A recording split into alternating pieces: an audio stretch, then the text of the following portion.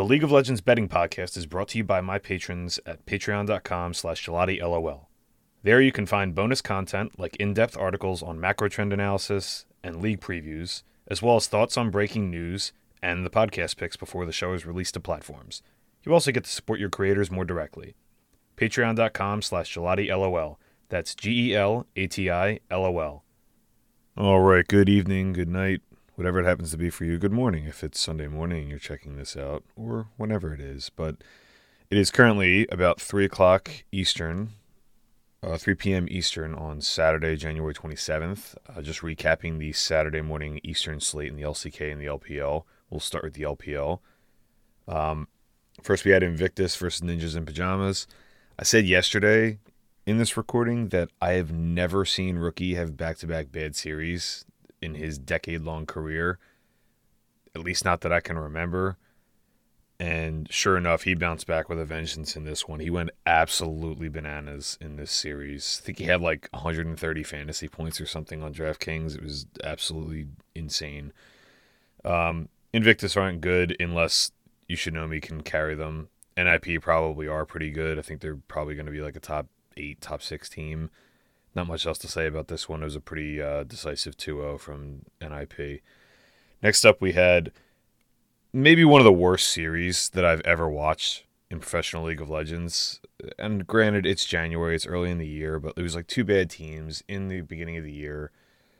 Ultra Prime versus LGD.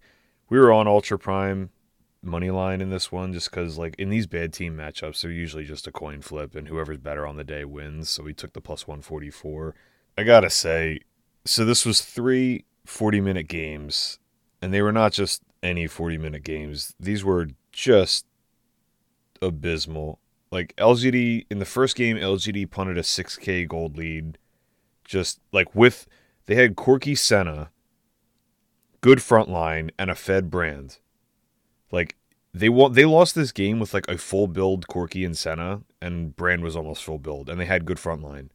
Against, I think they were against like Lucian Nami or something too. It's like, just, I don't know how you fuck this up. I'll just be straight up about this. Like, you have better scaling, and it was a really good example of even when you do have better scaling, you can't let teams hang around if you don't have to. Like, there's some times where you have a composition where you can't really force an engage, and that was kind of the case here. But if you have a composition that can engage, you need to create engagements yourself by being first to objectives. And LGD just kind of dilly-dallied around. I think I said fiddle-fucked around on Twitter or whatever. I was just tweeting about this game this morning. And, like, this was an unforgivably bad loss, even in January. Like, I watched this game and I was like, this is dumpster fire tier material. And then games 2 and 3 happened. LGD ended up winning this series 2-1, but good lord. Game 2, Ultra Prime had a 3,300 plus gold lead at 15. And just like for comparison, like over the last 3 years, a 3,000 plus gold lead at 15 and the LPL wins about 96.6% of the time. And they had a pretty good scaling comp in this game too, like better scaling. So a second unforgivable loss in this series. And then in game 3, LGD were up like almost 4,500 gold. They threw it back to basically even as well. They eventually ended up winning that game, but like, I'm going to keep this simple. These two teams suck. They're probably the two worst teams in the league. They're officially dumpster fire tier designation for me. These two teams suck. Next up, we had Top Esports against Edward Gaming, EDG. This was a pretty decisive Top Esports steamroll. There was neither of these games were close. It was one-way traffic as anticipated. So, yeah. Top are good. EDG, I mentioned yesterday, I think eventually they'll be okay. Maybe they sneak into playoffs, but just the way their schedule lays out, there's a chance this is not good. Like, their bottom lane is way too much of a liability right now. You're starting a complete Greenhorn support, and he's looked like a complete Greenhorn support, and like a lot of the bad bottom lanes in the LPL actually upgraded this offseason, so you're not going to have like a lot of good matchups. So I think EDG are on alert for not making the playoffs, maybe being an extreme disappointment to a lot of people. Anyway, that's the LPL. Moving on to the LCK, we had a battle of let's say like potentially top three teams here. Gen G against D plus. This was a really really good series. We had D plus take a really really spicy game one. Started off pretty even, but once they turned the corner, it was over. Keen and Chovy did a swap up. It looked like Chovy was going to take a Kali, but we know Chovy's a very good Kazante player and tank mid player. So Keen ended up swapping the Akali into Olaf to attempt to overwhelm that matchup because it's tough for Kazante. Took the Kazante mid. Kingen, like I just said, had the Olaf. What ended up happening in this game really was just Showmaker had a field day on Silas. This was an impressive win. Like, Gen G had a draft that I think a lot of people would envy. Like, Ash Varus is one of the best lanes possible right now, and they straight up just beat it. And Showmaker is in ridiculous form right now. I haven't seen him look this good since the 2020 team, and the 2020 team for like 2020 Damwon for my money is the best. Like, that summer season into Worlds was the best like single split/split and half of League I've ever seen. It's by in the models anyway. It's by far the best. JDG kind of approached it last year, but they were like that was like a 2 standard deviation team. That was the best team I've ever seen statistically. Anyway, game two, D plus took kind of a tempo look. They play like Lucian, Nami, and Syndra as a trio. Syndra scales a little bit better than she used to, but she still has some of the same problems where she's just kind of a sitting duck that can't really escape from things. So they were trying to end the game pretty quickly and snowball off lanes. It was looking like they kind of stalled out, but they did a pretty good job of creating like something D plus did really really well in this, and I was tweeting about this one too. Is when you're playing these tempo comps, once you start stalling out, you need to keep pressing the issue, and sometimes that can look really really bad, and people don't like it, especially if they're against in DFS or something like that. But like when you're playing these kind of things, you can't just like sit there and hope to win. You have to keep pressuring, keep creating. And D plus did that. They got really, really creative and actually honestly, they almost mised a win out of this a couple different times, just like getting real creative with plays. Eventually, D plus did end up losing. Like Gen G scaling was just too strong. But I give D plus a ton of credit. Like, this is exactly what you need to do with these comps. Like, just be decisive. Force Baron, force the fight. Like the game, if you know the game's not getting better for you, you either can play and wait for a mistake from the enemy team, or you can try to create that mistake yourself. I think it's way, way more plus EV to try to create the mistake yourself and like essentially like check them, make them have it. It's like calling a bluff in poker or something. Like just make the other team have it. If they do, then you were losing anyway. It's no big deal. But too many teams they play too afraid in these kind of spots. It was good to see. I complimented RNG on that the other day too. So game three was more of just a decisive win from Gen G, like off the get, like just right off the bat. The first 10 minutes, this game was pretty much over. We got the plus 1.5 maps home. Would have been nice to mize a moneyline win off that D2 or that game two if they could have gotten it, but didn't get there. But we still cash positive on that one. Nongshim Kwangdong. Kwangdong was my biggest position of the year. Game one was a little bit sweaty, but Kwangdong showed a ton of composure. And just like I mentioned with D plus just now, they showed a very good understanding of where they were in the game relative to their opponents and what their win conditions were. They had a Senna, Seraphine, Orianna core. All they needed to do was be patient and wait this game out. And, the onus of execution was on Nongshim to kind of force the issue, and Kwangdong knew that. They were still proactive. They were still trying to end the game, so they didn't do what LGD. They didn't make the same mistake LGD made in their series, but they knew they had the scaling advantage. They just stuck together as 5. They applied pressure to not let the Jacks ever get any split push pressure, and they just choked Nongshim out of the game. Nongshim had, I think, like, if I remember correctly, they had like 2 kills in the very beginning of this game, didn't get another one the rest of the game. It was like a 30-something minute game. So, yeah, very, very disciplined from Kwangdong. Very good look. Game 2 is a little bit more chippy, a lot more action. Stayed pretty even through the first 20 or so minutes, but Bull was getting really, really fed on Draven, and it just became a little bit too much for Nongshim to deal with, and they turned the corner, and this was just off to the. I think it was the third dragon, if I remember correctly, where they just it wasn't. I think it was 4 people got killed or something, and Draven was just massive, and it was just over from that point. So yeah, Noxshim still kind of showing the same flaws from last year. It's why I went against them in this position. They're impatient. They play like a young team because they are young. I mean, this is the same team pretty much. They added Call Me, but it's more or less the same team from last year. Very young players. I think eventually this team could be good. I don't like this coaching staff. I think that could change things a little bit, but they don't understand where they are in a given game. They're really, really impatient. They don't consistently take advantage. Like, they don't show the consistent ability to progress forward when they have a lead, like to grow a gold lead. And they don't get a lot of gold leads anyway.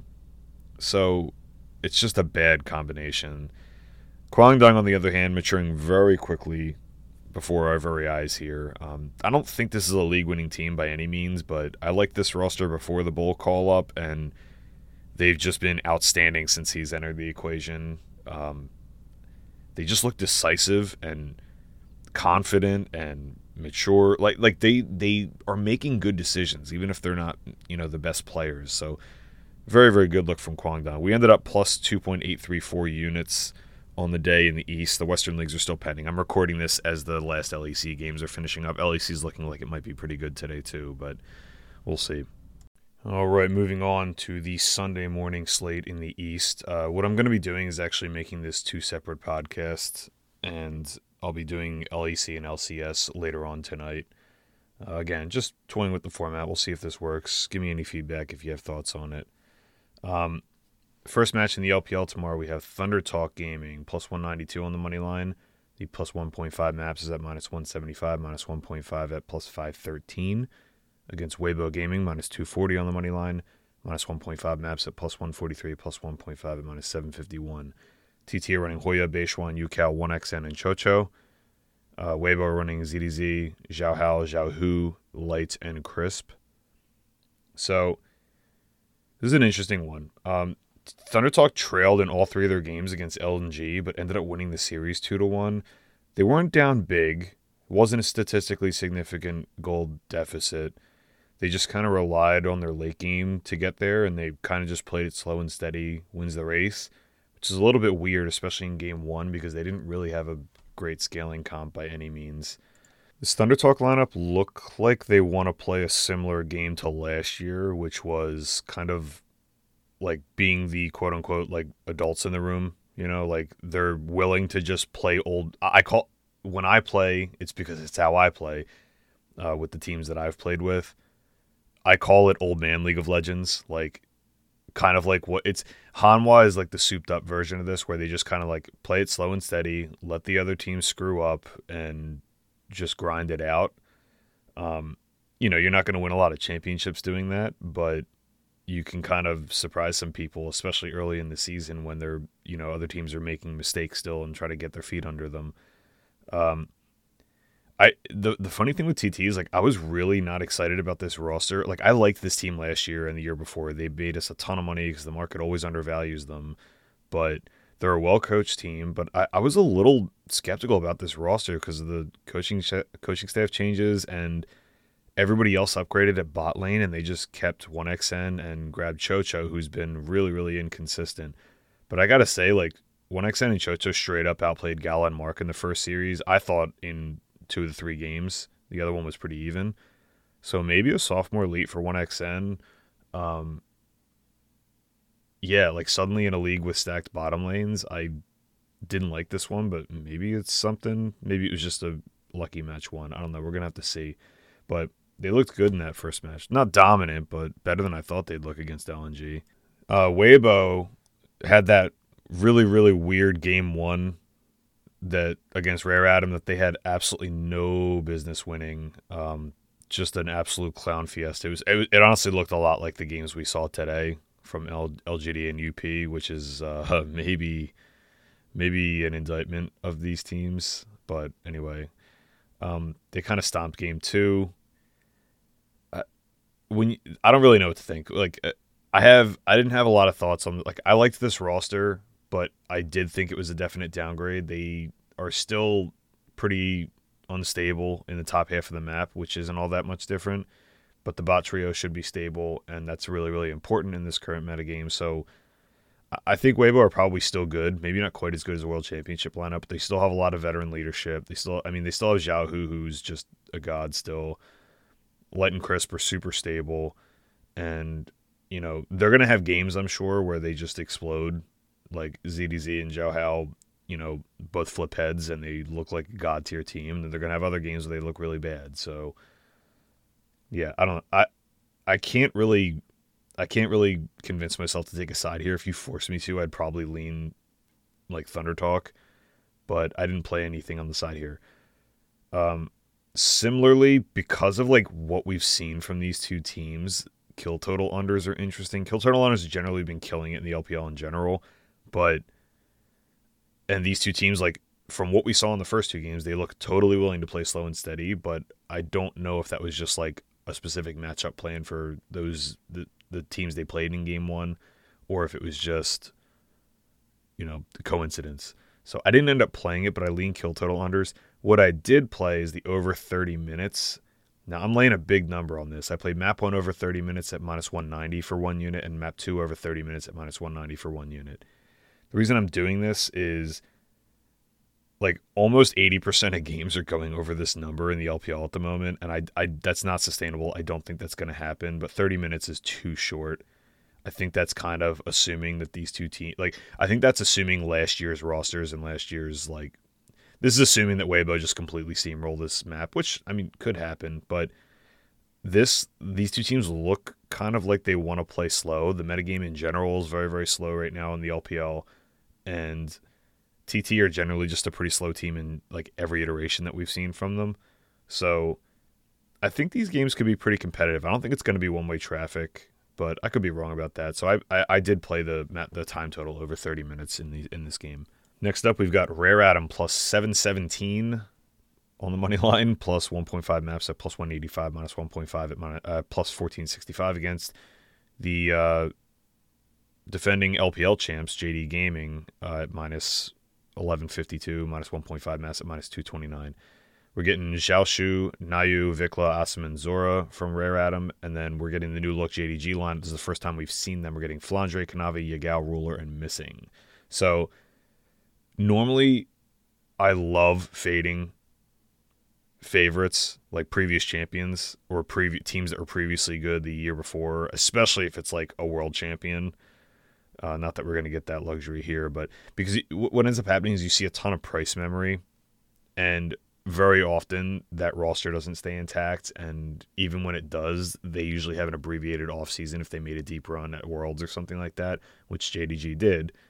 So JDG swapped out mid and top, but they did retain like what I think the most important part of this lineup, as good as 369 and Knight were last year. Like, the fact is, like, the real meat and potatoes of this lineup, so to speak, is the Kanavi, Ruler, Missing trio, and they kept that intact. I don't think JDG are going to be all that different a team. I think they're still going to be very, very good, but they did move on from home, their head coach. They brought in Mafa, who's also excellent, but a very different style of coach. So I think JDG, this roster looks insanely good still. Like, it doesn't look all that different. Like, I don't think it's a massive downgrade. I think maybe a slight downgrade at both positions. And they should still be very, very good, especially in the current meta where, like, having a strong bot lane matters a lot. They have Ruler Missing.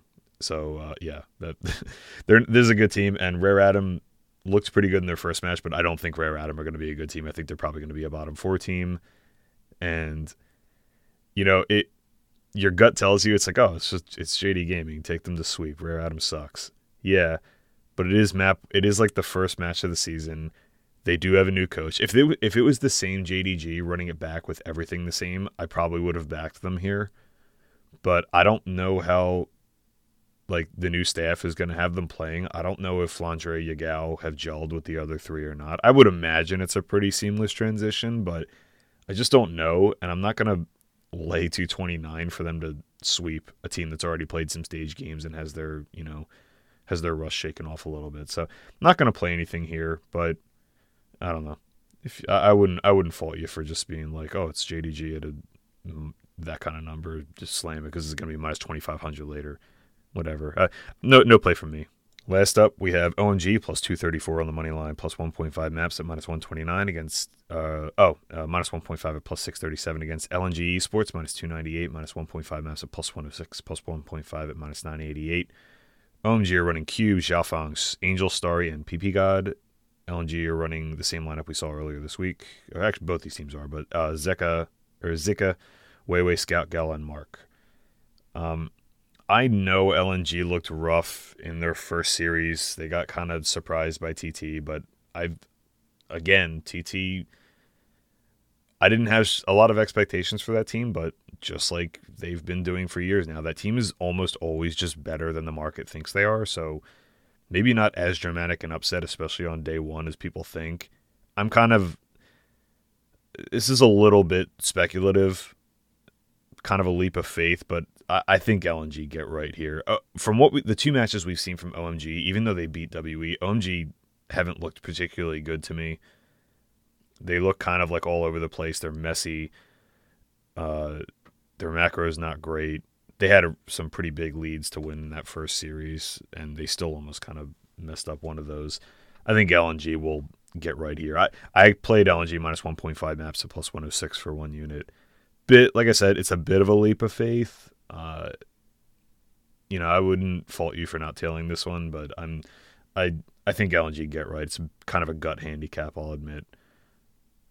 Moving on to the LCK for Sunday, last day of week 2, we have OK Brion Savings Bank plus 121 on the money line, plus 1.5 maps at minus 253, minus 1.5 at plus 324 versus DRX minus 146 on the money line, minus 1.5 maps at plus 202, plus 1.5 at minus 433.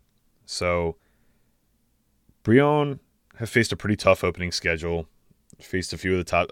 They faced all teams that I think are going to be playoff teams. The thing is, though, like even though they're facing good teams, we've just seen like basically zero signs of life from this team. Unfortunately, it's looking like Brion might be the worst team. Like right now, I mentioned like in that tier list discussion the other day in the LCK that there's like the bottom 3 teams, like your C tier or D tier teams are OK Brion, Nongshim, and DRX. Of those 3 teams, I think Nongshim and DRX have shown a pulse at various times. Obviously, Nongshim actually won that first series, but they've shown like at least something.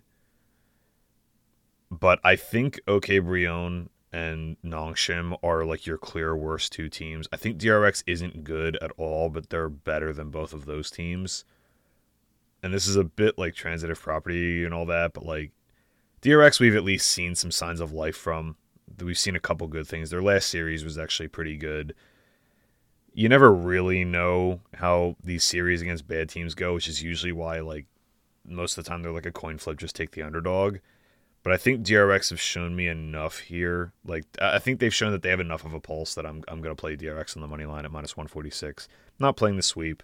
I think DRX get this one done. So 1 unit on DRX money line minus 146. This could end up backfiring. This team did get 0-2 by Nongshim to start the season, but they looked a little better in their last 2 series. So yeah. Next up we have T1 minus 172 on the money line, minus 1.5 maps at plus 179, plus 1.5 at minus 517 against Tama Life Esports, plus 141 on the money line, plus 1.5 maps at minus 222, minus 1.5 at plus 377. I think everybody saw this one coming. It was just a matter of how I was going to stake it. I'm playing T1. So I played T1 money line minus 172 for 1 unit and the minus 1.5 maps at plus 179 for a quarter unit, 0.25.